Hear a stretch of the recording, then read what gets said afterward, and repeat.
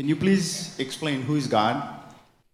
In reality, Dada says God is in every creature, whether visible or invisible, not in creation. In man-made creation, there is no God. But living creature, ants, bugs, or human, trees, animals, inside body is, we can see body, but inside there is a soul. Soul is a God.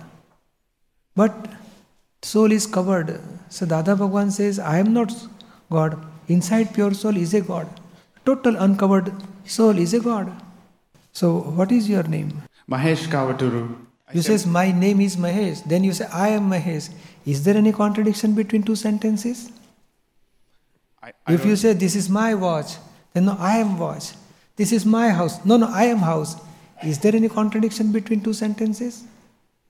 What about your body? What you will say? This is my body or I am body? What you will say?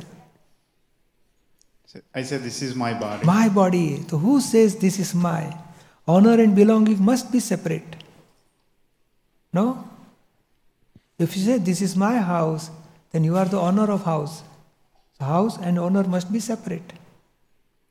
So what about your speech? Body, you says my body, so you are not body. You must be separate from body. Then what about speech? My speech. You never say I am speech. So my thoughts, whenever you apply word my, the things are separate from you. The my thoughts, my speech, my body. Then wife, what about wife? You will say my wife or I am wife. My wife. My wife, my children, my business, my property, my hobby, my worship, my meditation. Everything comes in my department. What comes in I? So I, without my, is pure soul.